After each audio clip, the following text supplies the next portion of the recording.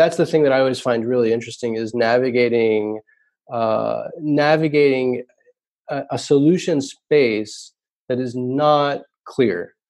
I just love going and branching out and thinking about all the different connections between different pieces of technology, and that's something that's sometimes ineffable. It's difficult to describe that there's going to be these connections between different pieces of technology that you do not see today. And when you have an ecosystem that's accessible, an ecosystem that democratizes the effort, and these humane concepts like this concept of high fidelity, that the more effort that you put into the system, the results should be better for you. If that becomes a requirement of every piece of technology that you're working on, then the results are fundamentally going to be more humane for people. Hello, everyone, and welcome to another episode of the Data Binge podcast, where we have some really fundamental conversations around how to accelerate human productivity and impact through emerging technologies, from the business capabilities that are opening up via cloud computing, all the way to the implications of building more diverse AI. Tons of really cool topics lately as well. I just finished up a recent mini-series, if you will, on Industry 4.0 and all the things that get wrapped into the modern state of manufacturing and merging this evolving ecosystem of humans and devices in the workplace. So that was really awesome. You'll catch all 4 parts of that deep dive in episodes 17, 19, 24, and 26. So definitely check those out if you care about those particular topics. And I should be releasing a nice collage of those conversations into an episode here shortly in the near future. I'm really happy to be introducing this episode to you today. I've gotten the privilege of beginning to understand and unravel this do-it-yourself community for type 1 diabetes treatment and therapy, where the first opportunity to educate myself with what's going on here was a conversation with Ali Mazaheri. He's the chief architect at the Irvine Microsoft Technology Center, and he shared his family's story with combating against his son Sam's condition, type 1 diabetes condition, which was a life-changing event for his family just a handful of years ago, where both Ali and his family have risen to the occasion of dealing with that adversity and challenge. And it's completely changed Ali in how he looks at the world and views the world. That was a really fascinating episode, number 23, if you're interested in listening. And Ali and his family's story is what really inspired today's guest and conversation. Today, I'd like to introduce you to Ben West. Ali introduced me to Ben when I was asking about other thought leaders in the do-it-yourself community that we could all learn from. Ben was diagnosed with diabetes type 1 at 21 years of age. And if you or any of your friends or loved ones have a similar diagnosis, you are definitely going to learn so much from Ben today, because I certainly did. Ben is currently a staff product engineer at Dexcom, global leader in diabetes care transformation and management. They're located down in San Diego, where they design and manufacture continuous glucose monitoring devices, CGM. And you'll hear a lot more about that technology in today's talk if you don't know what it really is. He spends his time today at Dexcom helping to prioritize where investments in innovation are spent and which ideas to accelerate into the concept funnel that will yield the most impact for the organization and its customers. So Ben is really mission-driven, and you'll see that throughout the talk. He's an incredibly sharp guy, and you'll enjoy how he approaches some of these super tough problems. Ben spent the last 5 years as part of his personal mission to reduce the burden of living with diabetes type 1, reverse engineering the open loop system of the insulin pump, and has done a tremendous amount of work there, and is also a co-founder of the Night Scout project, an open source cloud-based system that provides the availability of CGM information to web browsers, smartphones, and other devices to help people with the disease manage the condition in real time and even predictively based on their biometrics, activity, and glucose levels. So it's monumental for folks that are managing this condition. Ben has also spent some time doing engineering work with tidepool.org, which is a software that is helping to take the do-it-yourself capability of addressing both the data on the insulin pump and the data on the CGM, merging this data into a closed loop system and providing prescriptive suggestions on ongoing therapy. Again, really getting in front of some of this therapy. Currently, the software is up for approval with the FDA and is looking to be democratized and provided within the App Store or app stores for some easy consumption, hopefully in the future. Ben also spent some time as a cloud networking engineer at Cisco. You'll see some of his experience in these capacities play out in the talk, and it doesn't stop there. Ben has a wealth of experience in software engineering and networking all up, and is a very reliable resource to follow and listen to as he discusses some big themes around the value of high-fidelity solutions in healthcare. You'll find throughout the episode, we really focus on the journey, the community, and the people that have been working really hard on all of these tough challenges. We talk about the concept of high-fidelity healthcare, what it is, and why it's so incredibly important to how we approach curing not only human diseases, but big challenges to humankind in general. We talk about the importance of the ratio of effort and the output of some external good from that particular effort. Again, going back into this high-fidelity arena of solving problems. We also talk about the development of new technologies and some basic philosophies around, you can call it capitalistic versus open cultures of development and innovation as they pertain to solving these important problems. There's a lot here. A very special episode. Really enjoyed having Ben on and getting to know him a little bit. And I hope all of you guys really enjoy. If you haven't done so already, please leave a comment about the show on Apple Podcasts. It helps me better circulate the content so I can better serve you through great guests and conversations. The episode is also available on Spotify, Stitcher Radio, and Google Podcasts. Now I bring you Ben West. Hey, Ben, how you doing? Very good. How are you, Derek? I'm doing very well. Thanks for hopping on the chat today. Really appreciate, I know folks listening can't see this, but I really appreciate you setting up a nice conference room because I can see the beautiful blue San Diego skyline behind you with palm trees and the whole shebang. Yeah, sometimes you have to grab a nice room for stuff like this, you know. Yeah, very cool. I love it. So we actually haven't met before, and I did a podcast episode with Ali Mazaheri at Microsoft a couple episodes ago, maybe a couple weeks, almost a month ago, and he before and after couldn't stop saying more nice things about you and the contributions that you've made in his family's life. And the episode essentially was about open source ecosystems and what him and his family, their journey, what they've been going through with his son Sam's diagnosis of diabetes type 1. And we talked about that a little bit. And then he mentioned all these different characters that have made these massive contributions to this this movement that's going on in the industry. And I reached out, and in the first half an hour of me and you talking, you literally soup to nuts walked me through exactly all the different identities of the different components and applications that have to talk to each other, and the details of the disease and all these different things. And you, of course, have your own journey as well. So thank you so much for coming on. This is really exciting for me. Yeah, no problem. I'm glad you got to speak to Ali. The Mazaharis are a wonderful family, very sweet, and they meant a lot to me. Also, when I was building this stuff, having their feedback was really critical, and they've been extremely supportive of me at a time in my life when I really needed the support. So I really appreciate that from them as well. I love that.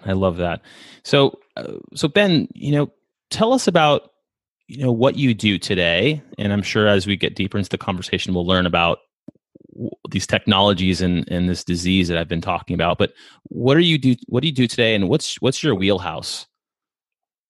So today I've pivoted a bit from what I used to do, from what got me here. Today I work at Dexcom. And Dexcom makes CGM systems, and I help Continuous glucose monitoring Yeah, system. CGM stands for continuous glucose monitoring, and it's a device that has really been breakthrough innovation in the technology of treating diabetes. And what I do here is I synthesize from all the different possible things that could be done. I try to help prioritize what is it that would be most worthwhile to do. Every organization has a limited amount of time and energy and money, limited resources, right? And so what I try to do is help outline of all the things that we could do. Where is our energy really best spent? I've always been really mission oriented in the sense that I want to produce the most amount of good with my energy and my talents that is possible, and with the least amount of effort and expense and costs. So I'm the kind of the prototypical lazy programmer, where the joke with lazy programmers is they'll spend, in my case, I spent 5 years reverse engineering the insulin pump so that I wouldn't have to press the buttons as much, right? And that seems kind of silly. Why would you do something like that? And it turns out in the diabetes scenario, that's extremely beneficial to have done that, because now we have software that can, instead of me looking at different devices and making decisions on my own every 5 minutes, that's now an automatic process. The software and the technology is now able to accomplish this process of integrating all the information, looking at considering the best options for therapy over the next 3 to 4 hours, and then making a new dosing decision every 5 minutes. So that turns out to have been. I'm sure you talked to Ali about that, and that turns out to make a world of difference, especially in type 1 diabetes. So I help establish, here we call it pre-phase zero, which is just we have a whole process. It's a big company, and so we have a whole process for how do ideas make it into the workflow. How does the workflow go from conceptualization into development and then into commercialization? And so my wheelhouse is really the very beginning of all of that. Before we even agree on what concepts the organization pursue as a concept, really, what are the ideas that we should be funneling into that concept stage? And it seems like just for the CGM market, pretty sizable market, just from the American Diabetic Association, Diabetes Association, they were saying about 1.25 million adults have diabetes type 1. In the U.S., that's right. In the U.S., and that's, I think, as of 2015. So those numbers have probably grown. And about 20 to 30% of those people most likely have CGM devices. And it seems like the technology has grown massively over the last 3 or 4 years. And I didn't just talking to Ali, and if I didn't mention what he does, he's a chief architect at the Microsoft Technology Center in Irvine, California. And there had been a lot of different collaborations with trying to get the technology to a point where folks wearing the technology could understand what was going on with their glucose levels so that they could then monitor it and then predictively take some action to help attenuate whatever was going on with their bodies. Can you tell us a little bit about your contribution to that and what that looked like from your lens, because you've done so much work there? Yeah. So I was diagnosed with type 1 diabetes towards the end of my college career. So I was 21 and diagnosed. And at the time, I was a double major in music and computer science. And I was looking at what would I like to do with my life, as college graduates kind of all go through. And I decided, I had this realization that I was using this glucose meter, and I was considering transitioning to what's called an insulin pump. And I realized, it seems like these guys have it under control. Uh, I was told at the clinic there was a salesperson from the insulin pump company that attended my clinic sessions with me. And they told me that, listen, in 5 years, all of this is going to go away. Right now, you're going to have to prick your finger and get a drop of blood out of your finger. And you're going to have to do this 4, 5, 6, maybe 10 times per day. And then you're going to have to use that information to decide how much insulin you need to take. And here's a syringe to draw up the insulin and take that insulin. And it was not long before I discovered some of the pitfalls there. And that is that when you're taking your sensor readings through a glucose meter manually, maybe 4, 6, maybe 10, 12 times per day, there's all those other times that you have basically very little idea of what's going on. And when you take insulin, therefore, based off of that information, and you're taking insulin manually, it's very easy just to get too much insulin. And the struggle with insulin is that it takes around 6 hours before it to have its full effect. So you take it, and then about 40 minutes later, it starts having an effect. And then it continues to have a fairly large effect for about 3 hours, but then it has a weaker effect for another 3 hours beyond that.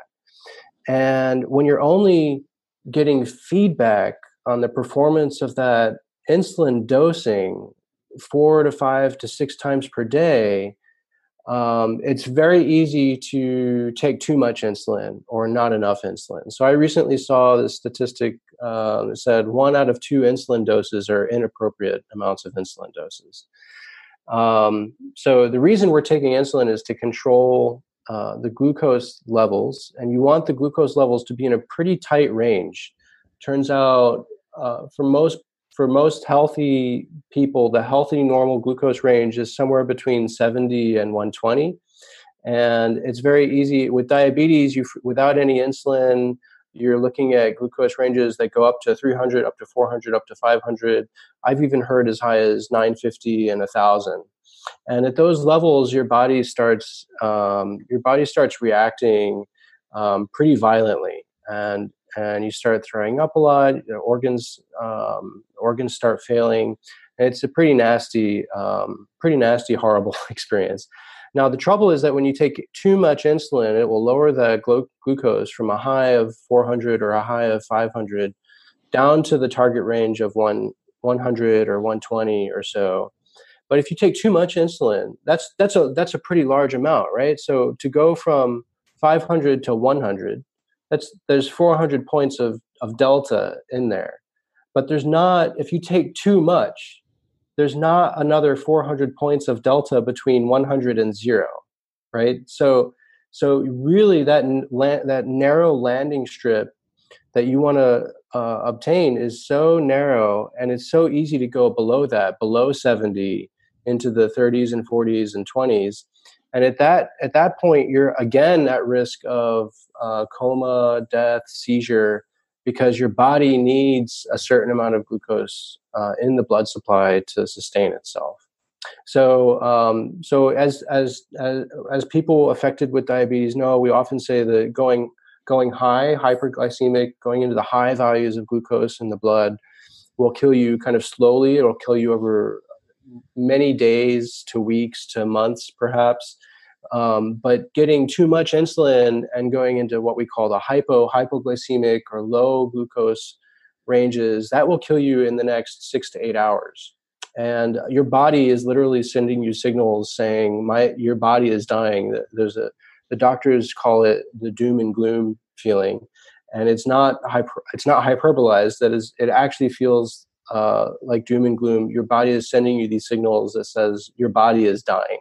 It sounds like that's also very unpleasant. Diabetes, it sounds like it's the 7th leading cause of death in the United States, this is all coming together in terms of why this would be the case. I didn't know that, actually. That's very interesting. I didn't know that. So I got involved in college, they started putting me on these devices. They said, you seem like a fairly smart guy. We're going to hook you up with this thing called an insulin pump. And at the time, I was really, really excited about starting with the insulin pump therapy, because I realized that this is biomimicry in action with high tech, right? What I had been doing was taking insulin injections 4 to 6 times per day. Well, it turns out your body naturally does this fine balancing act by producing small micro doses of insulin all day long. And that's exactly what the insulin pump was designed to do. The insulin pump was designed to mimic your natural biological function by giving you small amounts of insulin all the time. And so that's the mode of operation that's most interesting about the insulin pump. We call that the basal dose. And the basal dose sets down a base rate that operates on a 24-hour schedule. And according to that 24-hour schedule, it gives you slightly more insulin in the morning. And as you go exercise, it'll give you tell it that I'm going to go exercise at this time. It'll give you slightly less insulin. And then at meal times, you're going to have a meal, so it'll give you slightly more insulin. And then at nighttime, maybe you're going to go to sleep and you want to be more cautious, so it'll give you slightly less insulin overnight. Now, that's a static schedule that you program into the pump, and it will do that same 24-hour schedule every single day of the week, even if you don't press any buttons. And that's called the basal mode of operation, basal rate. So that's the main thing that it does. Now, to replicate what happens with the syringes, at mealtime, you're going to eat a bunch of carbohydrates, which your body turns into glucose, which naturally raises your glucose levels.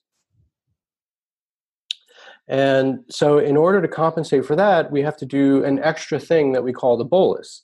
So the bolus dose is the amount of insulin that you would take to, if you're experiencing a high glucose, it's the amount to correct that high glucose back down to your desired range. Or in the case where you know that you're going to have carbohydrates on board that will raise your glucose, it's the amount of insulin to control that rise from becoming uncontrolled. So we expect it to go up, but in normal healthy people, it goes up and then it comes back down. And that's what we're trying to achieve with all of this therapy. So that's called intensive insulin therapy, whether you're using an insulin pen or a syringe or with an insulin pump. The idea is you're getting insulin all day long, trying to replicate what the careful function that your pancreas is naturally doing, but on a manual basis or on an automated basis.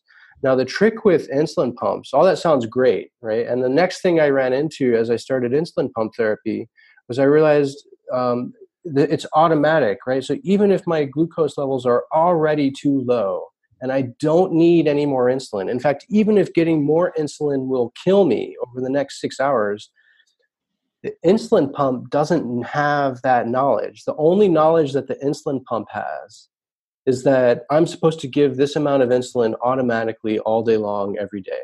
And so that's what the insulin pump tries to go do, even if getting more insulin will kill you. Which is very different from how your body works. That's right. Your body has a tight feedback loop where all the organs are communicating through hormones and the signals that they're sending to each other through these hormones.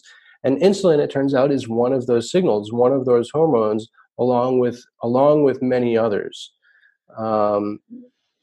And so that's the thing that the insulin pump does, is it controls the insulin that's going in your body, and that's the signal to the cells to do something with the glucose that's floating around in the blood supply.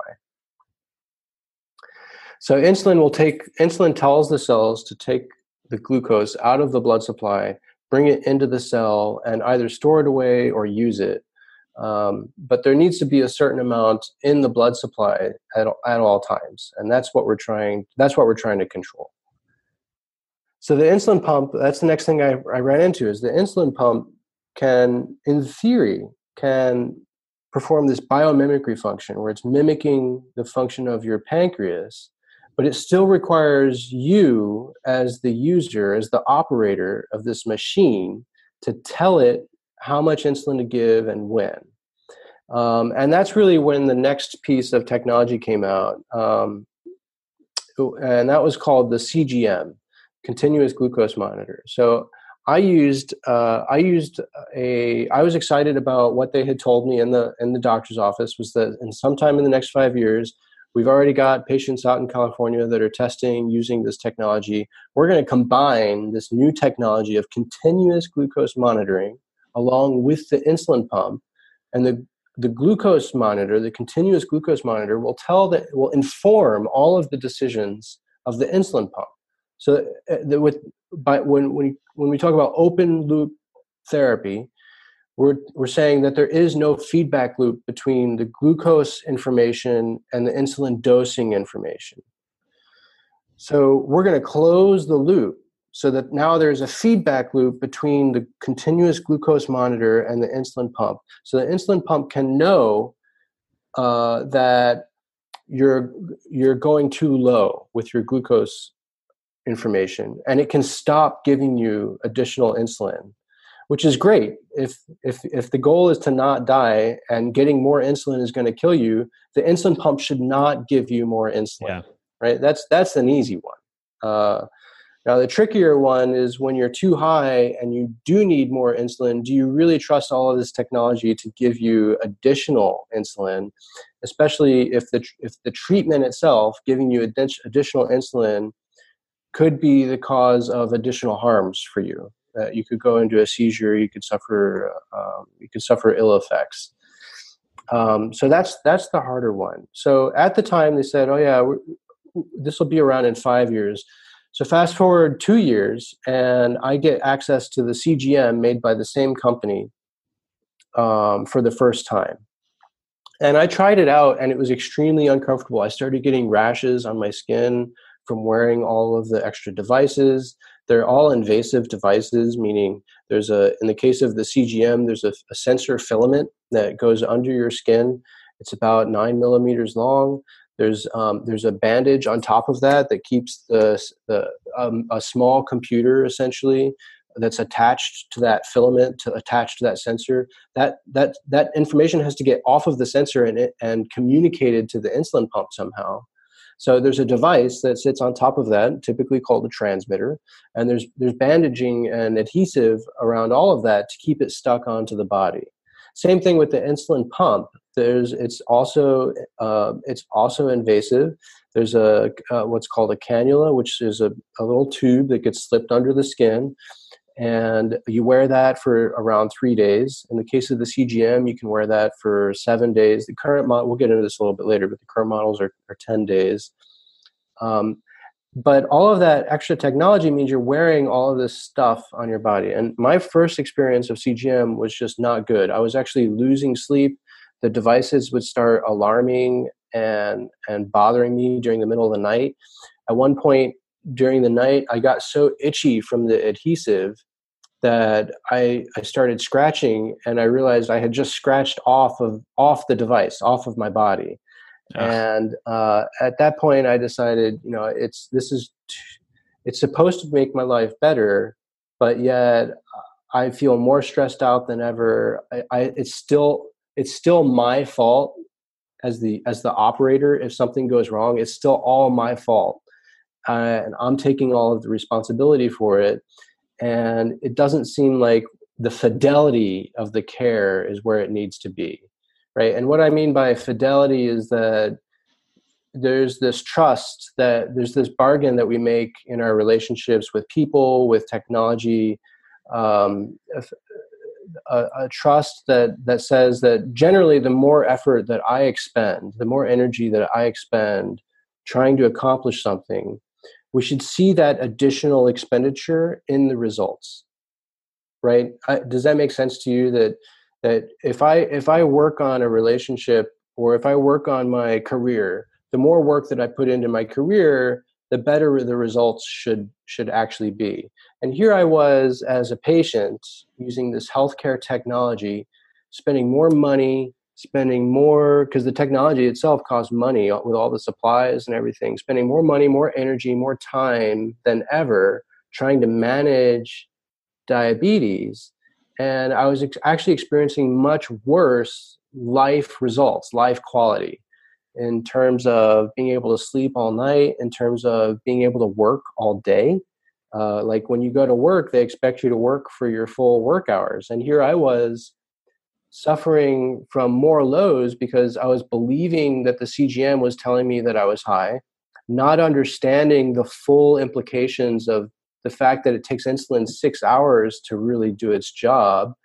And I would go into this high state and realize the CGM was now telling me, you're high, you're at 270. And I would say, you know what, I'm really uncomfortable being at 270. I don't want to be 270. I'm going to try using what we call the bolus wizard or the bolus calculator, which is where you put all the information into the pump, and the pump will recommend a dose to you. And the recommended dose would say 0. And I would say, oh yeah, 0, huh? Well, I'm going to put in more insulin even though you say 0. And then 2 hours, 3 hours later, I would be extremely low, having to stop working, having to stop sleeping to get carbs in order to recover from a dangerous glucose situation. So I stopped using CGM, even though I was enamored by the promise of what it could do. And the deal that I made with myself at that time was, I'm never going to use CGM again until I have the ability to get all of the data. One of the things I realized when I was first trying the CGM system was that I had, even though the data ostensibly belonged to me and the data was being produced by these devices, the device that I held in my hand was the only way to get access to the data. So if I wanted to look at the data, I had to just catch it every 5 minutes by getting the device out and looking at it. And again, that just didn't seem like a very high fidelity, high resolution way of managing healthcare. I had expected to be able to use any of my consumer devices to look at dashboards of all of the information that was available, all of the medicine that's in my body, all of the predictions that are coming out of the fact that I have a certain amount of insulin in my body. I expected to see graphs and charts that would inform me that, even though you're high right now, you already have enough medicine in your body. So don't do anything. It's already taken care of. But there was no dashboard. The only thing I had was the device itself. And if I asked it for help and plugged all the information in, it would just give me a table of numbers about what had already happened. And again, that seemed just very low fidelity to me. So I took off the CGM, and I swore I'm not gonna. The data belongs to me, but I don't have any access to it except the only way that the vendor has provided, which is through the vendor provided software, or through the device itself. And then over the next few years, from 2006 to 2012, Windows went through major upgrades. Mac OS X went through major upgrades. The entire world of technology. We went into the cloud, right? Mm-hmm. Mm-hmm. And cloud technology, cloud dashboards became coming online, and you could do all kinds of real-time informatics BI, on the web. And you could share your view of a complicated information problem with the expert that you chose on the web in real time, all at the same time, right? And that's what technology made available over that time period, coming into the last 5 years. And it's become so pervasive that now we expect all of that on our mobile phones as well. But during that time, I discovered it was actually impossible to buy a new computer that would work with the vendor-provided software. Because Microsoft Windows stopped making updates for older versions of Windows. They deprecated old versions of things. And those were the only versions that this original vendor provided any software for. And so it was actually impossible to use any of the therapeutic software provided by the vendor on current hardware, on current computing technology. It was just not possible. And so I started focusing my personal engineering efforts in my spare time on trying to understand the ins and outs of the insulin pump itself. I really concentrated on, here's how does the insulin pump work? How does the insulin pump communicate to the vendor what's going on? And so I started doing a lot of reverse engineering work to gain control of the information coming off of the insulin pump, gain control of the insulin pump itself using software that I wrote by myself. And in the course of doing that, that took about 5 to 6 years of pretty steadfast effort. Over the course of doing that, several other things happened concurrently with other groups of people. And I got introduced to these other groups of people. And the things that happened really unlocked a lot of special things to happen, certainly unlocked what you and Ali talked about. And the introduction, one of the main things that happened was a company called Dexcom, the company I work for now, came out with their system called G4. I believe that was in 2013 or 2014. And that really changed everything. A friend of mine, at that point, I had started working for an organization called Tidepool. They're a nonprofit technology company concentrated on creating excellent technical solutions for managing type 1 diabetes. So they've got a cloud-based dashboard where you can go in and share with your personal care team, your friends and your family and your doctors, all of the information about your type 1 diabetes. And I was one of the first employees to work there. And one of my coworkers, Brandon Arbeiter, introduced me to this G4 product. And G4 is a CGM, continuous glucose monitor. And it was the first continuous glucose monitor that provided accurate information on a regular basis and was fairly comfortable to wear. So I didn't have the same reactions as I had earlier. Now the problem is Dexcom is competitors with the manufacturer of the insulin pump that also makes CGM.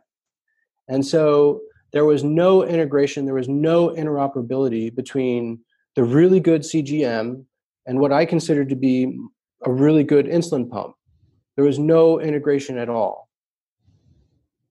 And so the next things that the community as a whole, the diabetes online community, all the other innovators and experimenters that we now know as the do-it-yourself community, there were several things that came out of all of us kind of meeting up and gaining connections to one another during 2014 and 2015 and 2016. The first was Night Scout, which allowed a real-time web-based dashboard that you could run on your own, do it yourself. You could set it up on any cloud provider like Microsoft Azure. In fact, we made it a one button click. You could go to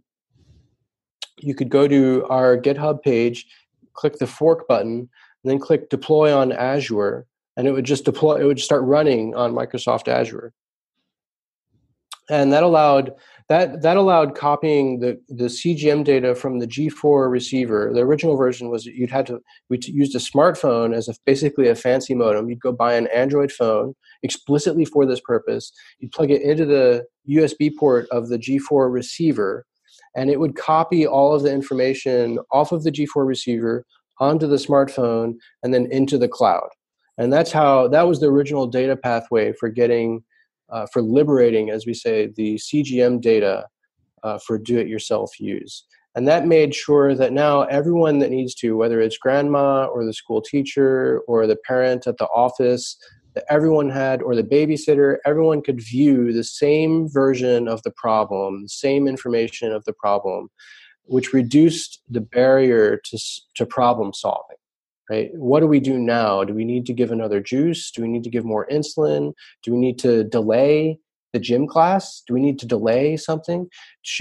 Are we allowed to do the school test right now, or should we wait until your head is in the right space to do this? So it seems like just listening to this, amazing story, data transparency was a massive issue.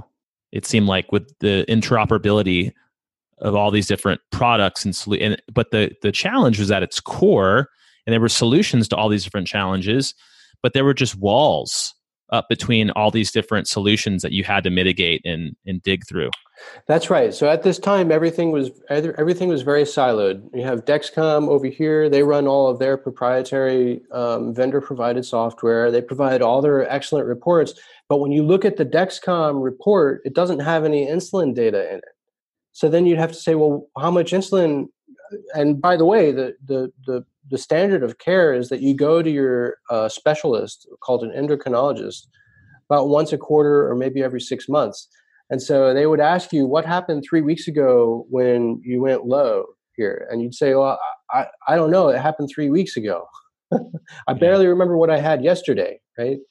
But now with Night Scout, that opened up this ecosystem to have interoperable data that could flow. The data could flow where it needed to flow. Whether it's to the school teacher or to the coach or to grandma or to the parent at the office.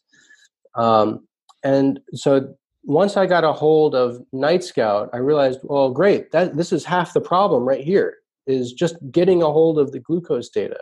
Now I've been working on the insulin pump, and so I have access to the insulin pump data.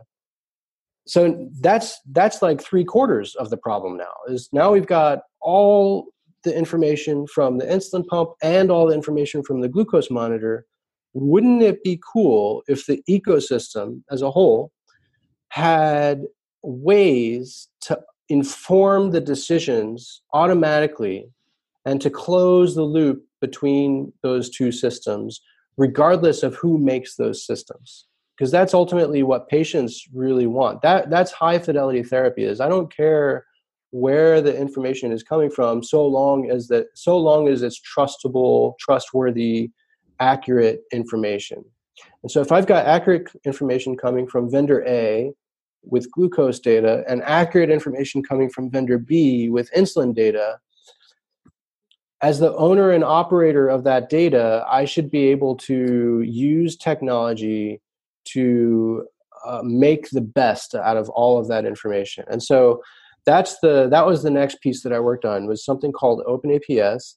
And OpenAPS is a platform, a framework for allowing people to work on the algorithms that ultimately control both of those pieces of information. So the idea is I would have a platform where it would be receiving every 5 minutes, the glucose information would come in, all of the insulin pump information would come in, and that ideally every 5 minutes the software could provide a suggestion. And given that we trust that it's a good suggestion, that suggestion should be able to automatically control what the insulin pump is doing. And so OpenAPS does exactly that. It provides a platform where developers of algorithms can spend 80% of their time and energy working on the algorithm, rather than having to worry about the specifics of vendor A versus vendor B, and how do you get the information off of the CGM device? How do you get the information off the insulin pump device? How do you get the information into the cloud? How do you get information from the cloud? I wanted the algorithm developer to be free from all of those concerns. And so those were the design constraints really for writing OpenAPS. So now, if you've been keeping track, we have Night Scout, which is providing two things: a real-time dashboard on the web. We have the Dexcom CGM, and we have the Medtronic insulin pump. And OpenAPS was really the first piece of software that allowed all of those things to work together. So what OpenAPS did is it gathered all the information from the CGM, all of the information from the insulin pump, and then it uploads all of that information into your Night Scout. So now anyone looking at Night Scout has not just half the information, but all of the information about how much medicine is inside your body, what is the response in the glucose curves, how is your body reacting over time to those glucose curves, why is the algorithm making the suggestion that it's making, and then finally, what decisions should we make now? And so that was OpenAPS, and then a gentleman named Nate Ratcliffe used OpenAPS to develop another algorithm called, which went into a program called Loop. And so Loop is a program that works on your iPhone, and now everything is on a dashboard on your iPhone. Just tide pool loop. That's right. So we're getting there. Okay. So there's DIY Loop. So what I'm referring to is DIY Loop. So Scott Librand and Dana Lewis, they helped write the what we call the original reference algorithm, what we call OREF0, original reference algorithm version 0 for the DIY community. Since then, they've moved on to OREF1 and a whole host of features that help lower the burden of managing diabetes, because the algorithm can recover. If I forget to announce a meal and bolus for carbs that are coming on board into my body, they have features in their algorithm that can help compensate for the fact that I forgot. So again, lowering the burden, lowering the amount of responsibility that's placed on me simply because I'm operating the technology. So again, that's a concept that I call high fidelity therapy, because it's making the more energy that I put in, the better the results are, and not the other way around. Got like a one-to-many impact. Right, yield. Right. So they helped write OREF0, which was the first version.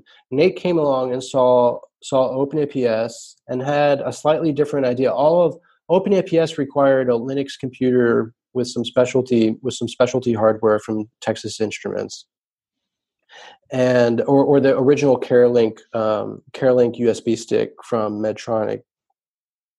And that required carrying around a fairly large battery, a Linux computer, which these days are fairly small. The Raspberry Pi is fairly small, but still, it's a lot of stuff to kind of carry around and make sure that it's working. Mm-hmm. And so Nate had a different vision.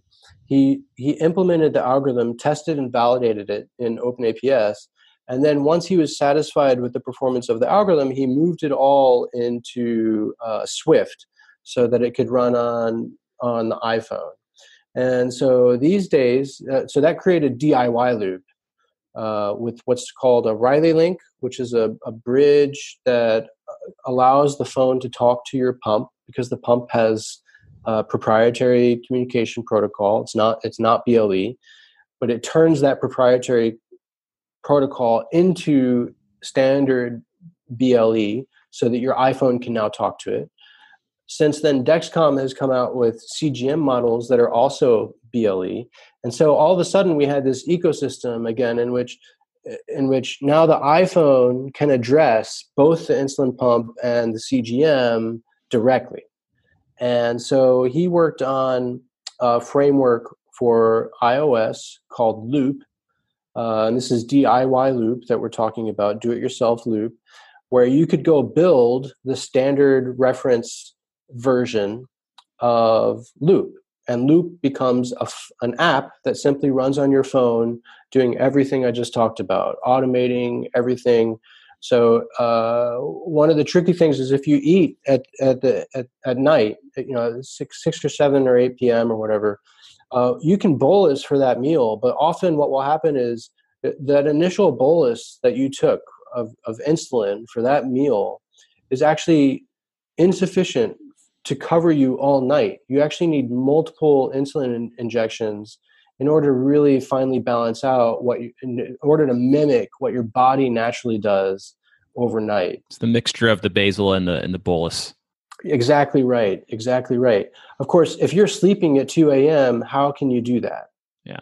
That becomes an impossible task, an inhumane task, right? And so Loop and OpenAPS both, they allow this scenario where you can actually go to sleep and the technology will take over this problem for you. Every 5 minutes, it makes a decision about, we're going to make a 30-minute decision to give you more insulin or less insulin, but we'll revisit that decision in 5 minutes. So imagine trying to do that. Now, last night, I had the system must have interacted with my glucose probably 100 times just last night. Every 5 minutes, it's making new decisions to increase or decrease based on what's happening. And without having done that, I would have woken up not able to go to work, or not able to go to school, or being out of sorts. Mm-hmm. And Loop and OpenAPS have made a huge impact on my life, on many people's lives, in terms of being able to alleviate some of that burden. So that's the neat thing about OpenAPS and Loop. Now, the new thing that you touched on is that the organization Tidepool took a look at Loop and decided, one of the constraints that we ran up against, the DIY community ran up against, is that we can tell that this technology is very useful, but how do you distribute it to more people, right? Being DIY means you have to understand something about servers to set up Night Scout. You have to understand something about Linux to be able to go buy be a software engineer, a computer, essentially. And we put up, you don't have to be a software engineer. We spent, the community as a whole spends a lot of personal investment in terms of creating documents that allow just about anyone to basically just follow these instructions. Mm-hmm. Right? And you don't have to be an expert, but you do need to be brave enough to go buy equipment, to start dabbling in things that you're not familiar with, and to follow these instructions. And if you run into trouble, there's these online social media, there's forums where you can go and get help. But that's really, that's a limiting factor on how many people can actually benefit from this technology in the way that it was meant to be benefited from, right? This was the whole promise of diabetes therapy, is that you should not have to change your lifestyle to this ascetic, inhumane lifestyle in order to get on with your life. The technology should be serving you, rather than you having to change your life to comply with the technology. It seems like the democratization of everything that you've been talking. I mean, just following along with you through the story, you have to be college educated. Like, you have to be able to understand documentation and somewhat I mean, I'm thinking about the folks that I know that have diabetes type 1, and they just can't do that. So right. This is very pertinent, this piece. Right. And so with Loop, this is one of the more easy to use options, because it's all running on your iPhone, and lots of people have iPhones, but it's not on the App Store. Right. And there's a good reason it's not on the App Store, because if it's on the App Store, when you go to Apple Store, even if it costs $0, you press install, and there's an implicit contract about the fact that this app is going to be provisioned, configured, and deployed on your machine, on your computer, the iPhone, and that everyone involved in the production, the developers to Apple as a company, that everyone involved is implicitly creating the commercial contract, which is regulated by the FDA. And it's not FDA approved. It is not. It has not gone through all the testing and validation that FDA approved devices are required to receive. And so Tidepool has stepped up in the last year and said, this is a really important piece of technology. We're going to take DIY Loop and send it through the FDA so that it can be put on the App Store, because this is something that everyone should have access to. So that's the short version of the story of going from shots to pumps, and realizing that a pump means open loop, and then creating a higher fidelity version of therapy using closed loop technology. And thank you for sharing that, Ben. When we originally spoke, just getting into it, I realized how much I didn't know, but there were so many lessons to be learned with this journey. I mean, an incredible amount of lessons about how people are trying to solve problems. And it'd be great to find out a little bit more about how you look at solving problems with technology. But just earlier today, I was just listening to, I don't know if you're familiar with Peter Attia.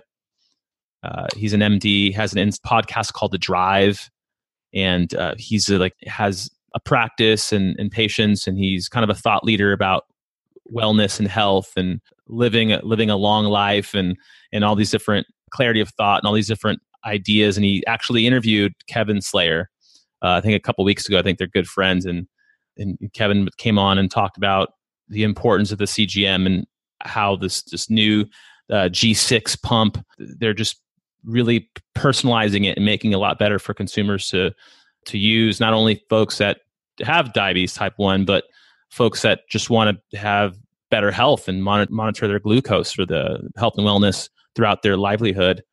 And it looks like Dexcom just recently formed a new partnership with Tidepool as well as Medtronic. So it seems like there's a lot of really great things that are emerging here, a lot of which sounds like this community of all these different solutions and nonprofits and people and collaborations. Part of that, all of them using this interoperable open source technology, like you mentioned, GitHub, putting code in essentially a social site where people have profiles and they're communicating with each other and they're interchanging ideas and leaving some of their pay it forward work for others to go and fork and grab. I hear you talking about this technology piece where this technology is just becoming its own community, but then there's this people element. And I talked to Ali about how all of this sounds just so open, how the transparency and the visibility, which were inherently the problems with all of these different solutions from the get-go, from the time that you were starting to look at the CGMs. Now that you've worked on this and that things are moving forward, it seems like the entire industry is being completely disruptive. And I think it's going to even change for the better with the dominance of cloud. As someone who has done this before, when you look at other hard to solve problems, whether it be other diseases or illnesses or any kind of wicked problem, what's your lens for approaching some of these problems? Yeah, that's a really interesting way of framing that question. What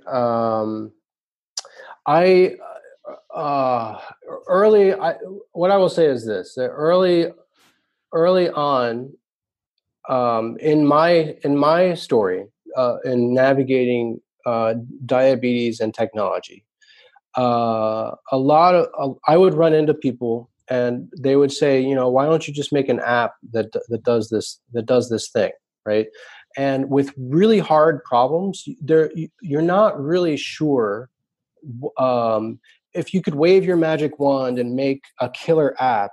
There's a lot of times when you're not actually 100% sure what that killer app looks like. What is that killer app even really doing? And what always stuck out in my mind was that the need is for high fidelity therapy, for trustworthiness. And I'm actually not much of a people person. I get confused by personality quirks, and I've got my own personality quirks. But one thing that really stood out very clearly in my mind was that it can't be about the one killer app, because one of my major complaints was that the information itself is considered proprietary, and that if it's only about the one application, then what that's implicitly saying is that so long as that the one vendor of this one device makes an application, that should be good enough.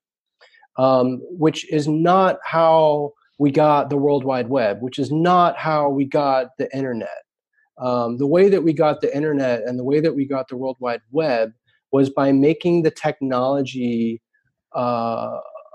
inclusive, open and debuggable and inclusive. And I remember when at the rise of the World Wide Web, the way that you would go learn about it was to go click on view source and start inspecting what is going on behind the scenes there.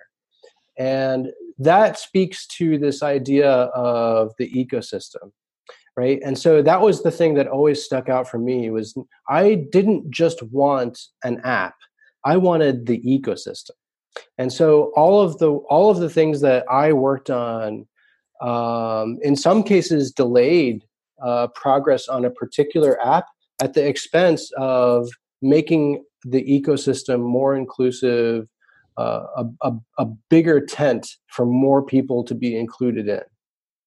I had another woman, Wendy Bauer. She's a worldwide strategy lead at Microsoft for resources and manufacturing industry.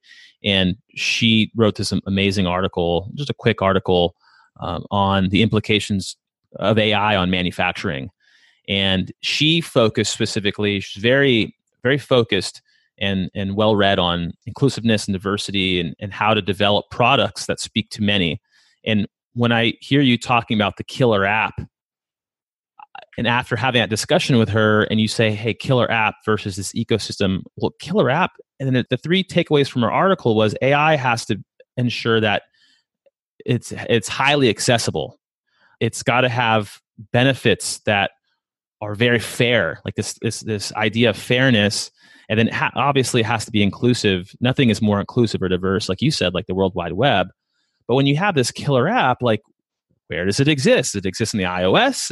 Does it exist on the Droid platform? Like, do you even have access to a mobile phone? Do you have to use a desktop? Like, there's all these different layers. I think, Ben, that it's hard for us to understand unless you are coming from a different place, which you are, where you're trying to make this incredible impact across many, many people that are suffering, or at the time were suffering and still are. Yeah, a lot of it has to do with the idea of innovation. What is the process of innovation? How does it take place? I've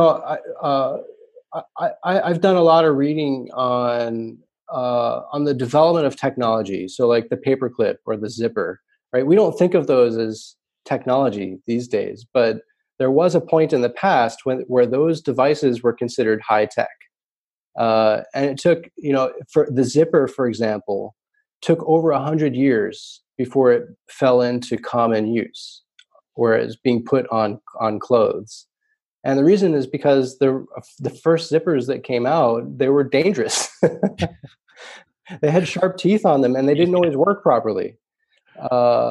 Same thing with paper clips. It was really difficult to get a manufacturing process that could consistently loop that thing around and still have some structural integrity. The zipper is a beautiful device. I mean, you know, everyone that buys a nice bag or a nice pair of jeans or whatever, you run that zipper down and it's like, oh. And it's perfect almost every time now. You don't 30 years ago you'd occasionally run your coat up and down and it'd get mismatched, and that almost never happens anymore. But that's because of the demand for the technology. It's because of a bunch of things, and it's not because the zipper was the killer app. It was because of a lot of things that went into the development of that technology. And again, when you look at the web and the thing that could be the killer app today is not necessarily the killer app of tomorrow. And just because we have meters, we have these glucose meters, 5 years ago, they're actually not too different from the glucose meters of today. But there's no reason that just because that's that was the best technology that was available, there's no reason for the fact that it's the best technology today to forestall or prevent another better technology from impacting people's lives. And so that's really where I was thinking about the ecosystem as a whole and the process for how do we get to a better technology, even if we don't fully understand the complete solution space. Because that's the thing that I always find really interesting is navigating a solution space that is not clear. I just love going and branching out and thinking about all the different connections between different pieces of technology, and that's something that's sometimes ineffable. It's difficult to describe that there's going to be these connections between different pieces of technology that you do not see today. And when you have an ecosystem that's accessible, an ecosystem that democratizes the effort, and these humane concepts like this concept of high fidelity, that the more effort that you put into the system, the results should be better for you. If that becomes a requirement of every piece of technology that you're working on, then the results are fundamentally going to be more humane for people. So your principles that's kind of where I'm getting to. I was researching some software engineering principles, and I really wanted to understand the tenets because this has been an evolution for you. But it sounds like ecosystem inherently important. You mentioned long-term thinking, not trying to think again this killer app idea, not trying to think about the app today, but just this capability. How is this capability going to be able to be used in the near term, long term, high fidelity innovation, which I really love that you talk about that one to many impact, as little work and effort as possible for the greatest amount of impact. And then this ability to navigate a space that is foreign and being okay to have lots and lots of unknowns. I think that's really hard for businesses, for people who are listening to this and who are wanting to build better capabilities, better technology.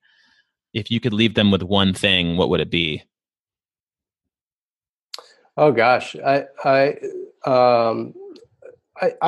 always talk about this high fidelity concept as often as I can, because I think people lose sight of the effort that's required to get some good out of a technology.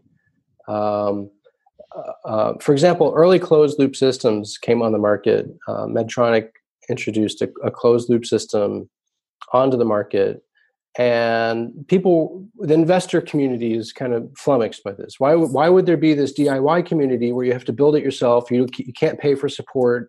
All these downsides. With the quality is not certain. Why would people even opt for that when you could just go pay Medtronic for this device and get support for it, et cetera, et cetera? And it's been through FDA testing, right? So we know what it does, and it's automatic, right? It's just solving all your problems automatically. And it turns out some of those assumptions just don't wind up being true. That in order to get the benefit that automated technology is giving you, you have to follow the rules that allow that technology to give you that benefit. So sometimes I like to pick on this is not necessarily fair, but I like to pick on the diabetic alert dogs sometimes. So you can train, there's these dogs that have this super sniffers, and you can train them to alert you when your glucose is going up. This is real? Yeah. Wow. This is a real thing. And they're expensive to get. But one of the things I kind of realized is that when you're doing that, and it's a great help for a lot of people. I don't want to disparage it too much. But one of the things I realized is that by the time you're getting that benefit from the dog, in order to get that benefit, you've had to live with the dog and train the dog to follow the rules that you want, right? Which means you're living by the same rules as the dog. So every time the dog alerts, you have to do reinforcement training every single time the dog alerts, right? Which means you're pricking again, you're treating the dog to its treat. You're saying, good boy, dog, here's your reward or here's your punishment, in order to do that reinforcement learning all the time. So by the time you're getting the benefit, you've now adapted your lifestyle to be the same as the dogs, essentially. And it turns out that was the similar story with the Medtronic devices. Here's this enormously complicated technological advancement, right? And what do you have to do to get the benefit that is promising? Well, the system was programmed with certain rules, certain operating environment conditions, right? In that it wants to have 4 calibrations per day. So that means you have to prick your finger and put the blood information into the device manually 4 times per day. And by the way, if you don't do it, it's going to alert an alarm. It's going to interrupt you over the course of the day to make sure that you do it. So now if you're an hourly worker, right, and this thing says, I'm providing you with all this automated dosing support, but I'm not going to do it over the next hour because you have failed to give me another glucose finger stick. So what is the impact on that kind of rule for the hourly worker? That means that the hourly worker can't get paid for the hour, right? So there's literally a loss of income. There's an interruption from your flow, right? And so in thinking about diabetes treatment, what I want is time on task, time well spent. And what does that mean for humans? It typically means that when it's your turn to go work, when it's your turn to go play, when it's your turn to go sleep, that you're able to do those things the way that you were supposed to be doing those things. As few interruptions as possible, and certainly not having to change your lifestyle in order to get those things done. So that's kind of how I would put it. That's what I consider to be high fidelity. High fidelity technology is something that the more effort that you put into it, you get more results back. That's one side of it, right? But the flip side is that it doesn't require that it's able to adapt to the lifestyles of the people that are using it, rather than asking people to change the way that they live in order to get that benefit. And I think AI has a long way to go there in terms of how do you come to trust these devices? I'm doing this big research project now on trustworthiness and healthcare automation, and there's got to be good reasons why. If a closed loop system is going to shut off your insulin when you're 170 or 180, and you think that that's high and you should be getting more insulin, there needs to be a valid explanation as to why that's happening. That's going to be some very interesting work, I think. And to your last, closing thought on what you wanted to leave the folks building software that are listening to this, it seems like not only as this new ecosystem of cloud and this new ecosystem of consumption economics and microtransactors being able to turn machines on from anywhere, instead of having hardware, now you have VMs, and now you have this platform as a service capability. I mean, right now there's virtual machines and cloud environments that are turning on and scaling up and scaling out, and data is being consumed and data is being put into different dashboards, and now models are now pulling all this data and giving us insights, and now new models are adjusting and using those insights with reinforcement learning to do new things.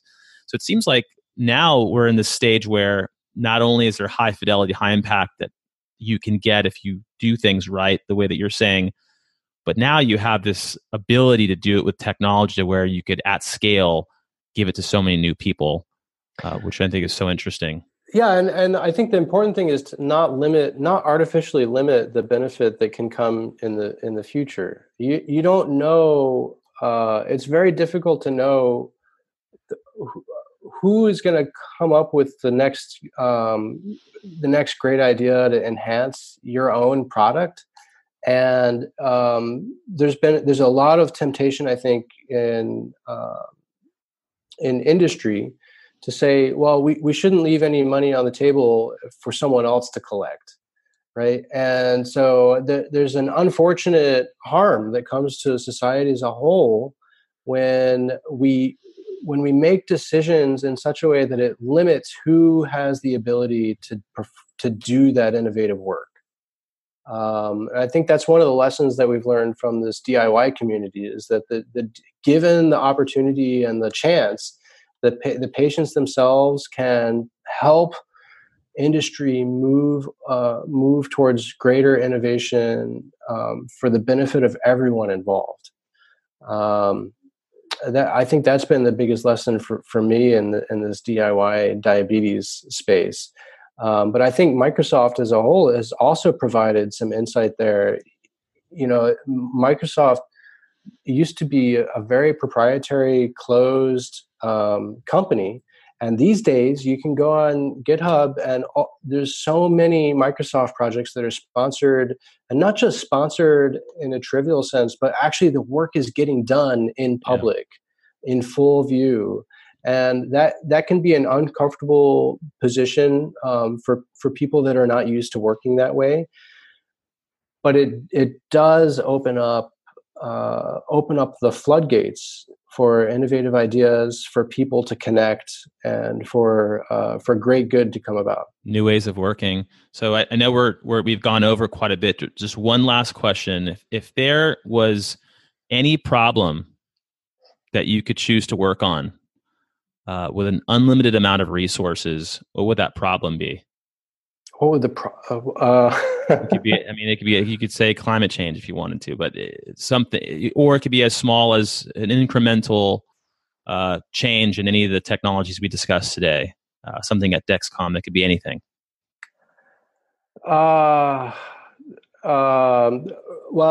right now I find myself in a position where I've dedicated an inordinate amount of time and energy to type 1 diabetes. I feel that we are still not there yet.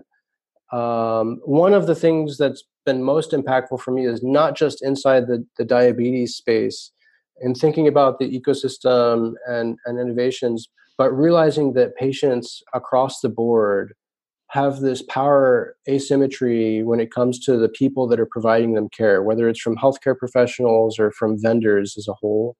And across healthcare, across the board in healthcare, I just find that the fidelity of the experience that we get is not where it should be. And I'm excited to see I've seen a number of players jump on board. I think recently Amazon, JP Morgan, Berkshire, Berkshire Hathaway. It sounds like they are kind of upset about that problem as well.